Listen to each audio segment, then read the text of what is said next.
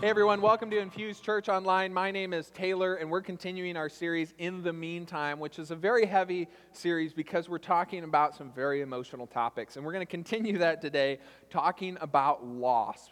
Because with loss comes a sense of permanency, which is difficult to get through.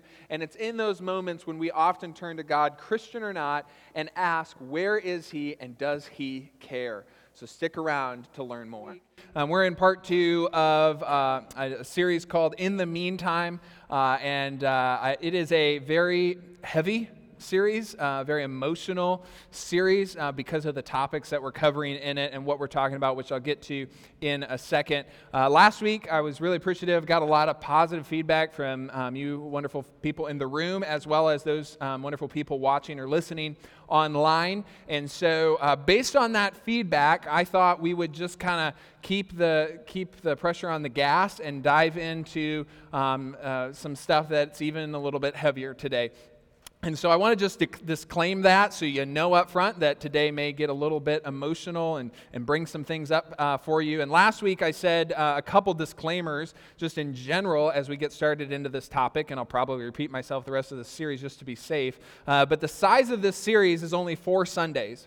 But the topic that we're trying to cover, these meantime moments of our lives, is much bigger than the time that we have in 4 Sundays. And so I realize that there may be questions left unanswered for you, doubts maybe only stirred up a little bit more that you would like to talk about. And my hope is that before you walk, essentially before you stop coming to Infuse or stop attending for the rest of this series, that at least we could talk. Before you walk, let's talk. So that at the very least, and not really necessarily wanting to get together so that I can convince you otherwise or convince you to stay, but that at least we could talk through it, hopefully understand each other better, and then maybe grow from that the experience. That's something that's really important and something we value here as growth and improvement.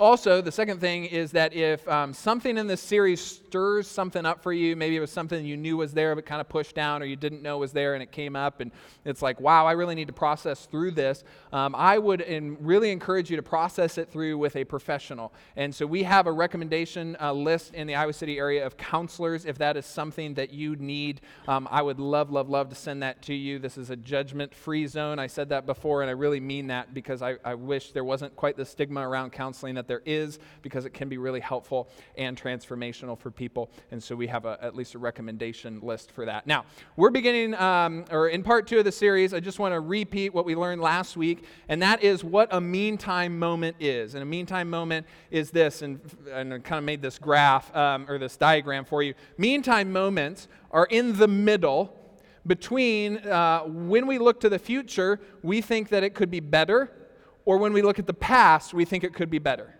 Essentially, that where we are in meantime moments is not the ideal.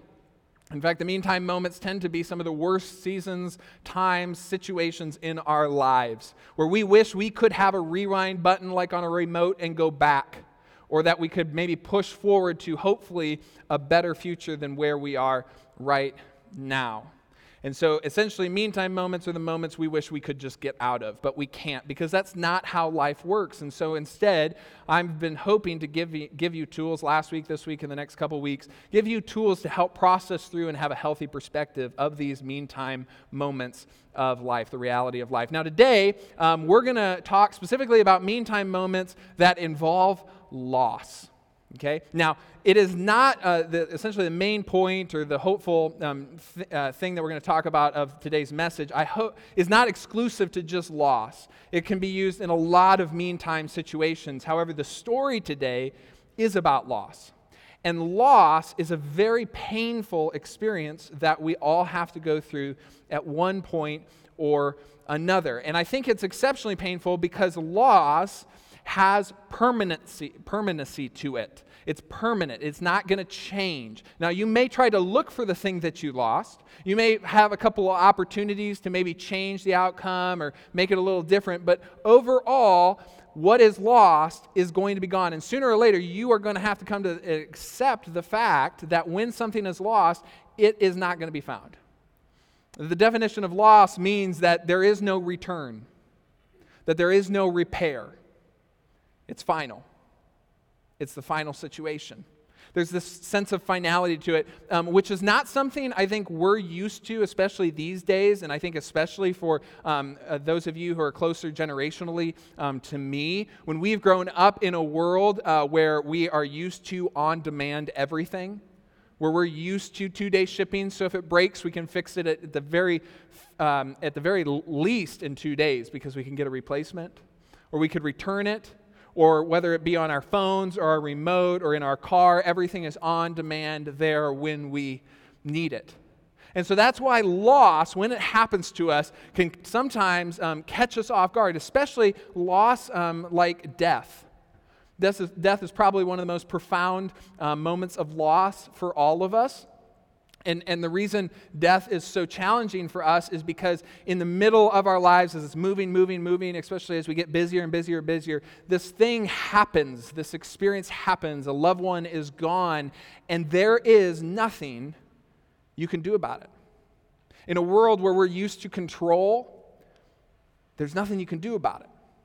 It isn't going to change.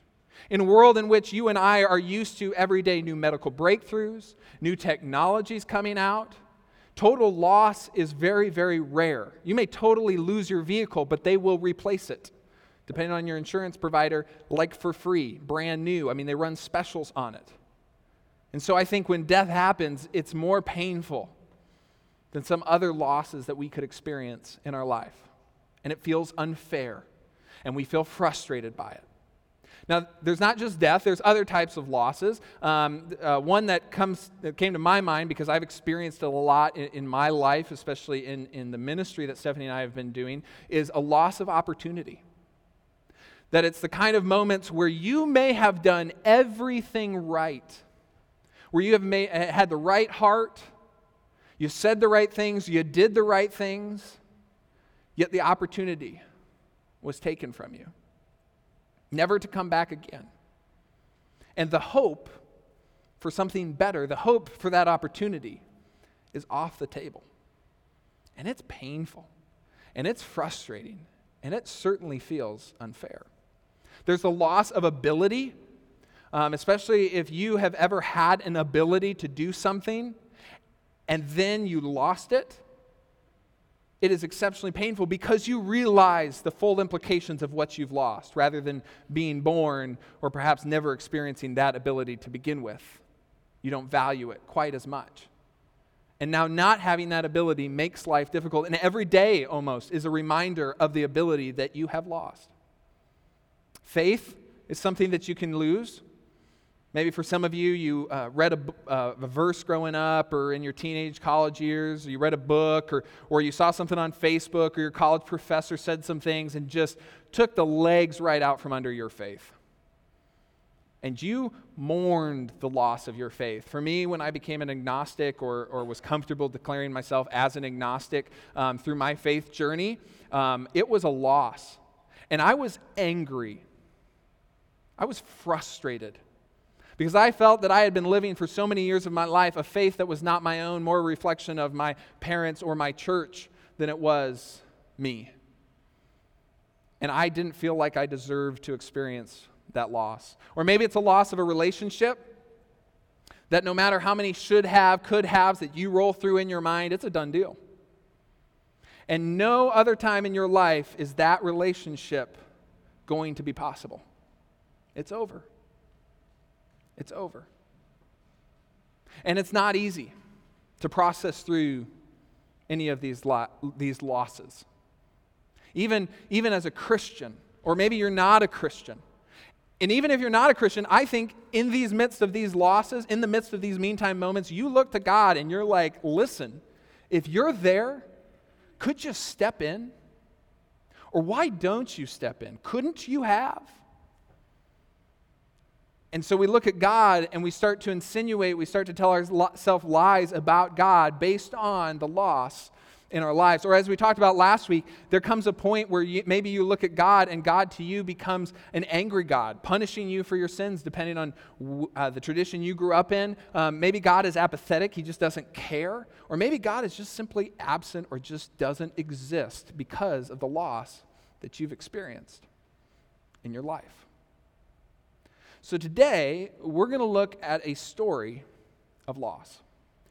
Specifically, we're going to look at the book of John, the Gospel of John, John's account of Jesus' ministry. And we're going to be in chapter 11 if you want to follow along in your Bibles. You got the Bible app and you like to follow along, or of course we'll have it up on the screen as we always do. But it is a story of painful, painful loss, specifically of death. And then in the midst of that, what we can learn about God by watching Jesus. Because as Christians, and John taught us this, in fact, he said this right at the start of his gospel, he said that Jesus is God in a body. Jesus is God in a body. So if you look at Jesus and you want to understand the heart of God, he is the perfect person to look at. Because through what Jesus did, who Jesus was, and why he did it, we can understand a little bit more about God. And that's what we're going to do for the next few minutes, is look through this story and understand what Jesus did in the midst of this meantime set of circumstances. So the story begins in John chapter 11. It might be familiar for you, especially if you grew up in church. It begins like this. Now, a man named Lazarus, and so right there, if you remember that from Sunday school, Lazarus, very famous, well-known character in the New Testament. Lazarus was sick. And he was from Bethany, the village of Mary and her sister Martha. You may have heard of them as well. They show up a number of times throughout the ministry of Jesus. This Mary, whose brother Lazarus now lay sick, was the same one who poured perfume on the Lord and wiped his feet with her hair, which is another very, very famous Bible story. So the sisters sent word to Jesus because they realize things are not going well. They send a message to Jesus, and so the messenger comes to Jesus and says, Lord, the one you love is sick. And this is a big deal. Lord, the one you love is sick. Doesn't even have to say the name. The only reason we know the name is because John tells us earlier. The messenger comes to Jesus and says, Lord, the one you love. And apparently Jesus just knows who that is. I mean, that's a significant relationship that Jesus has with Lazarus. So what about you, though? I mean, if somebody came to you and said your name and then told you that the one you love is sick, who would you think of? Maybe your kids or your spouse? Especially because it says the one you love, not the ones who love you back. I'll let that process for a second. Lord, the one you love is sick. And so Jesus immediately understands the implications of what's happening here because they are profound implications to sickness in those days. And Jesus addresses that issue right off the bat. He says, when he heard this, Jesus said, this sickness will not end in death, which is such a relief. I mean, you don't even have to believe in Jesus, but just hypothetical this for a second. If you were able to go to God and say, hey, God, someone that I love is sick, and God's like, that's not going to end in death, that's a relief. But it was especially relief then because in those days, sickness and death were a lot closer together than they are now. In fact, every time anyone would be sick, in those days, you probably had to prepare yourself that death could follow. Whereas today, you just can't say, oh, somebody's sick, and assume that there's going to be death at the end. You have to say something like, they're really sick, or it's not going well. Because blessed are we with technology that we've elongated life. We've overcome so many sicknesses that they didn't. The common cold could lead to death. And so in this case, this was a profound moment for Lazarus, his family, and for Jesus and his disciples. But Jesus sets the expectation that death is not going to be the end to this story.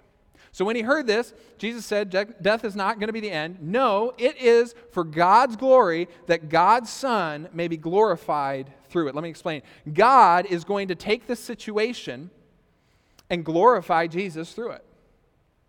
So at the end of the day, everyone is going to look at Jesus at the end of how this story ends and look at Jesus and say, wow, he is even greater than I thought he was before. To which all of the Christians in the room right now, you're all thinking to yourself, yeah, we nod along. We're like, yeah, because that's what God does, right? I mean, that's our version of God, that God's going to go in even in the most challenging circumstances, even in the pain, and he's just going to make it better. Because that's a very normal Sunday school understanding of God. Now, if you're not Christian, though, Because as I think back to my life and my story, I would look at this and I'd be a little upset. I'd have an issue. Because I'd be like, what kind of selfish God would take advantage of Lazarus, his pain, and his family's pain and suffering to just glorify his son? It's not a very nice God.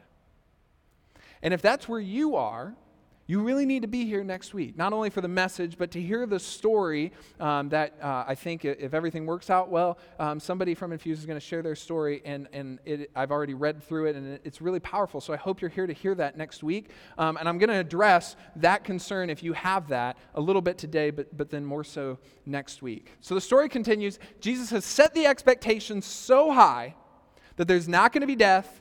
He's going to be glorified. Everything's going to work out A-OK. But it's not over yet. In fact, the bar is just going to get a little higher. Because John tells us that Jesus loved Martha. And he loved her sister Mary. And he loved Lazarus. Not only was it all going to be okay, but Jesus loved all of them. They were like family. So, what does Jesus do when he hears the ones he loves are in pain and there might be death at the end of this? John tells us in the next verse. It says, so when he heard that Lazarus was sick, he stayed where he was 2 more days. And then he goes. He stays. Essentially, Jesus seals the fate of Lazarus. Because he did nothing. He did nothing. I mean, think about that for a second. Our versions of God so often are that God always removes suffering. That God is always going to take away the weeping and make it right. That God's going to keep you from stumbling. Keep you from hurt. I mean, come on, Jesus. You loved the guy. Jesus, you love all the little children. Jesus, what happened to good Father? It's who you are. It's who you are, as the song goes. But Jesus, this is not that. Jesus, this is not that. But think about this for a second. Christians especially. What happened to God's Son? What happened to Jesus at the end? He was humiliated. He was spit on. He was beaten, whipped, crown of thorns, and crucified in the most painful, torturous way known to the Roman world at the time. And even Jesus sat hours beforehand praying that God would take that burden from him. And God didn't. Why? And this is where things get complicated. This is where things get uncomfortable and difficult for our hearts and our minds, I think, sometimes to process. Why did God, whom we're used to, and our image of God is always this good shepherd who's going to be helping us through the valley and the sickness and death and all that stuff. And then here comes God who sent his Son to suffer so greatly. Why? Because God so loved the world. And then it makes us think, in our minds, can suffering and love coexist? Can love and loss be possible in the same situation with the same people? Maybe not in your Sunday school and my Sunday school understanding of God, our version of God. In fact, maybe this is the reason why you stepped away from faith, or you have doubted your faith or questioned your faith, because God was supposed to come through and God didn't. And God promised. But this story of Lazarus introduces us to the idea that we have to wrestle with. I'm not saying you have to accept it, because I understand how big of a leap this is, but at least that you would wrestle with the idea that love and loss are possible, coming from the same person in the same story.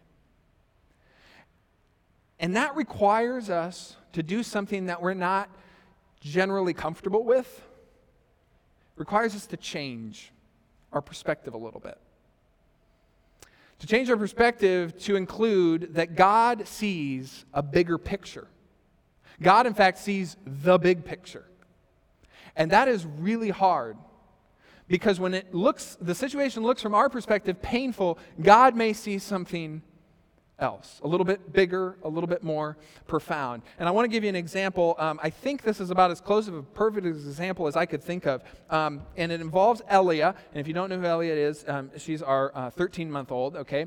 And a couple times during the week, we have to leave Elia with a babysitter. And Elia does not like to be left with a babysitter. In fact, she cries. Big old alligator tears. And she reaches out for you. And she looks at you in a way that if she could talk, you'd say, "What's bothering you so much?" "I am going to lose my dad. I'm about to experience loss." Does Elia, in that moment, come on, think about this. Does Elia, in that moment, when she knows I'm about to leave, does she feel cared for? No. Does she feel loved? No. But do I care for her? 100%. I love her so much. I love her so much.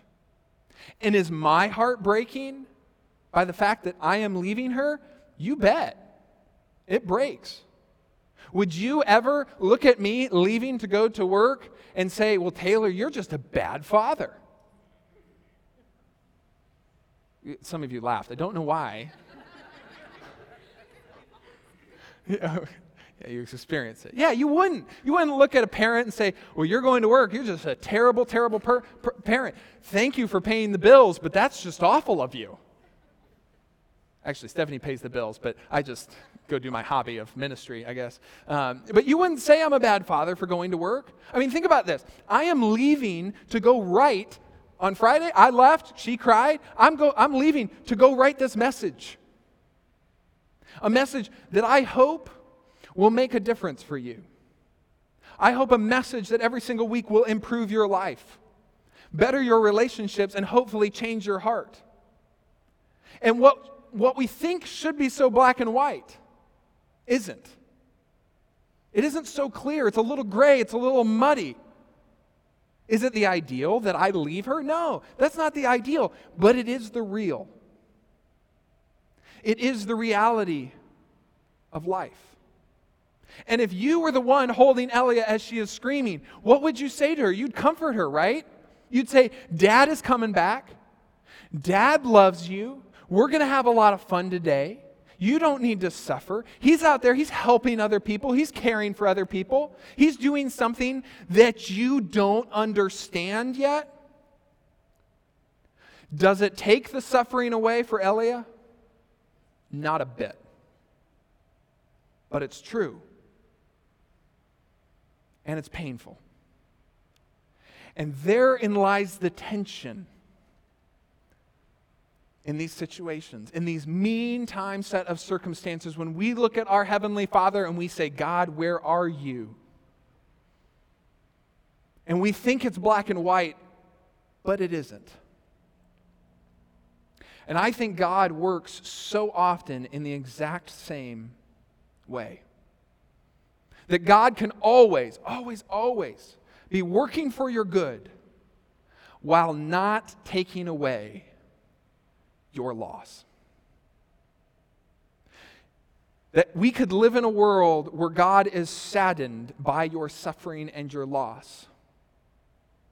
Saddened by the fact that it is not going away, but still love you all the more. A simple example of this, we don't talk about it often because I just think there's a lot you can change in your life right now. You don't have to necessarily think for the long term or for eternity, but heaven. I mean, if you think about the idea of heaven, is death so bad? if eternal happiness and joy in paradise, the no more weeping and crying is possible for people? I mean, it's bad for us, but is it really that bad? I mean, this is a hard concept. And let's be honest, this was a hard concept for Martha and Mary to wrap their hearts around in this story, that God could be working for their good even though He was not taking away their loss. In fact, as John documents, as we skip a couple verses ahead, John documents how this has created tension in the relationship. Upon his arrival, Jesus found that Lazarus had already been in the tomb for 4 days. Jesus is like, way late.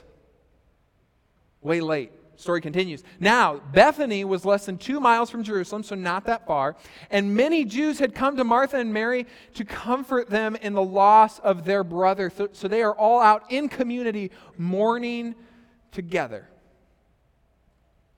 When Martha heard that Jesus was coming, she went out to meet him, but Mary stayed at home. Mary stayed at home. Which I think is us. Too often, Mary is us, upset, in pain, with our loss and our hurt, and we'd rather just stay home because we're feeling so vulnerable emotionally in those seasons of life that the last thing we want to do is go out. We would much rather stay home with some form of sugar, ice cream, candy, you name it, and Netflix. Maybe even some prayers, not sure, but certainly Netflix. I mean, this is like, for Mary, this is like Jesus coming to town, okay? Jesus showing up 4 days late is like your Christian friend coming to your house while you're going through some pain, or calling you up, or worse, your pastor. They call you up and they let you know, and they're like, I know you're suffering, but God cares. And you're like, I don't feel cared for. And they're like, God's got a plan. And you're like, well, it is a sucky plan. And then they say, well, you should come back to church. And you're like, seriously? I am in suffering, and the last thing I want to do is go to church where they force me for 3 minutes halfway through to meet other people and talk about what I tried out new this week, because I didn't try out anything new. Because I hurt. And I understand that. And so does God. In fact, sometimes our attempts to help can make people want to just stay home all the more. We've all been like Mary. But eventually Mary makes her way out of the house. For whatever reason, John doesn't really say, but Mary makes her way out of the house to where Jesus was, saw him, and she fell on her feet and said, Lord. And if you were here last week when we talked about stumbling, this is the moment for Mary, where Mary has every reason in the world to stumble in her faith and trust in God. But look at how she addresses Jesus. Lord. She is heartbroken.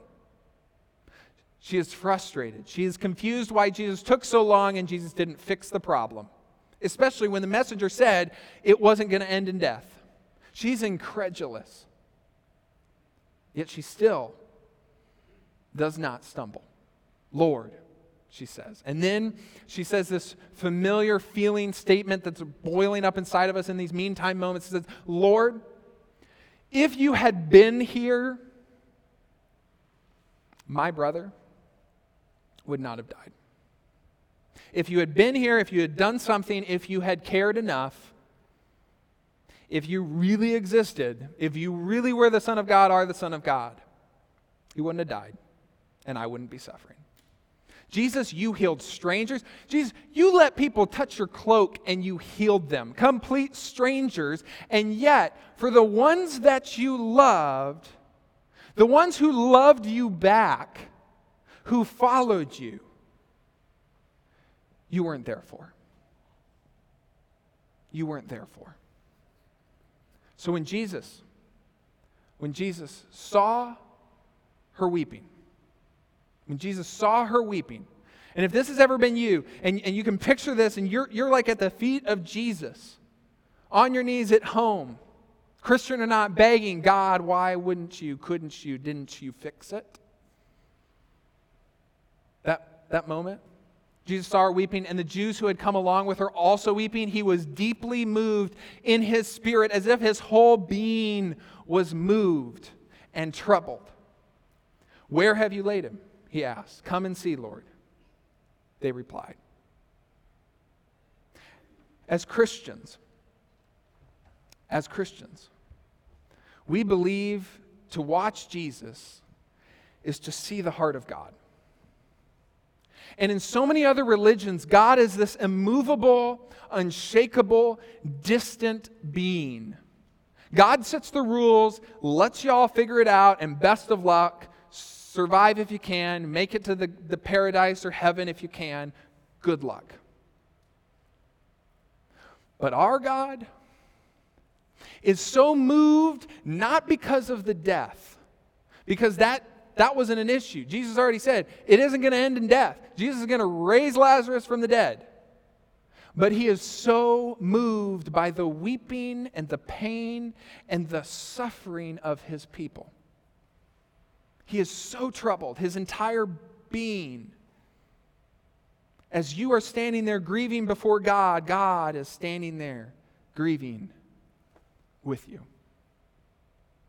And then the shortest verse in the Bible, as some of you know, Jesus wept.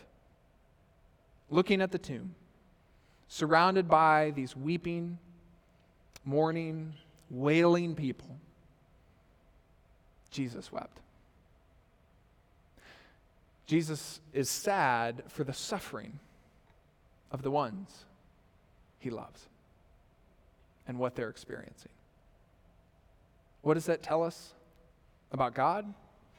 It tells us that even when it feels like God is not there, God does care.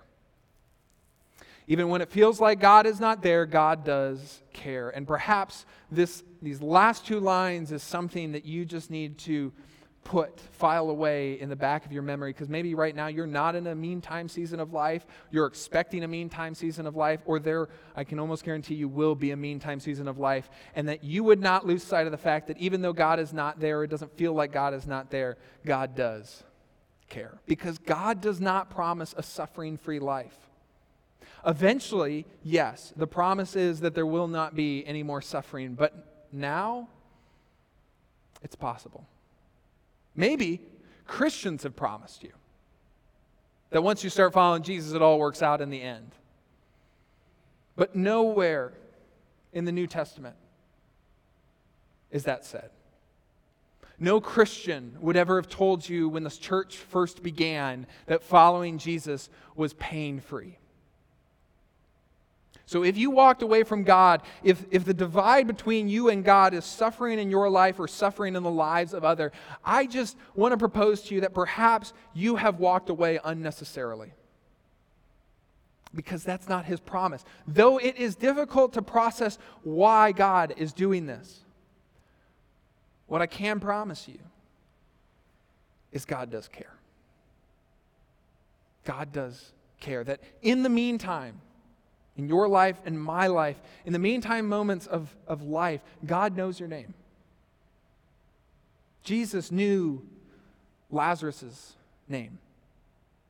And that you can bring your pain and your hurt and your affliction and your abilities that was lost, your opportunities that were lost, your relationships that were lost, you can bring it to the feet of Jesus just like Mary and just lay it all out. Anger, frustration, unfairness, all of it. And he will mourn with you. He will mourn with you. And maybe that is your next step. That you just got to let it out and be honest with the hurt that you have inside, the hurt that you have tucked so far away that you don't have to touch it or be reminded of it every single day, but it is there and it is eating at your well-being, at your heart. It may be difficult to understand in the meantime moments of life, but God does care. And here's the other thing that I hope that you'll keep in mind, is you want to know the event essentially the domino that fell, that created the chain reaction that brought Jesus to the cross, the crucifixion, the moment in time when we as Christians believe showed God's love for the world. For God so loved the world, he gave his only Son. God's love the most. The event that kicked it all off, it was the death and resurrection of Lazarus. Literally a few verses later, same chapter, just a few verses later, it says this: so from that day on, they, the Pharisees, the religious leaders, the people who would eventually get Jesus executed, plotted to take his life. So if there is no story of Lazarus, even though it is hard to process, even though you sit there and you empathize with Mary so much, without Lazarus' story, no crucifixion, no cross, no Christianity. Even as Mary and Martha were in a meantime set of circumstances, Jesus was with them, weeping for them, and preparing to die for them. This is why God's perspective is sometimes so hard for us to see. That even when it feels like God is not there, God does care. And it is easier, I get it. It is easier to say that God doesn't care, that God is apathetic, that God is angry, that God just doesn't exist or is completely absent. That is the easy route to go with. I realize you may get to the end of today's message and you may think to yourself, I think I understand, but I don't feel that much better. And I get it, because you're used to me standing up here and giving you really practical, tidbits of advice that you're going to take out into your week, and it's going to make your life better, make you better at life, and it's easy that way. But unfortunately, when we start talking about topics like loss, when things are permanent, there are no solutions. It's permanent. We may be able to change one thing or two things, but we can't change the end result. We can change, though, our perspectives. We can change our heart. We can change the lens by which we see the world and see the relationships around us. We can see the world as God sees the world. A God who loves you and loves the world around you. I want to close by sharing a perspective of someone's life who I think was pretty much just defined by loss. A life whose life was defined by loss. And this individual, you probably don't know her. I didn't know her either. Her name is Annie Johnson Flint, and this is a picture of her.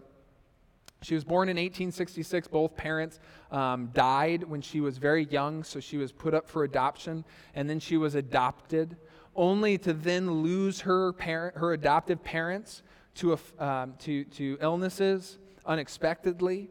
And so now her and her sister were completely alone on her own.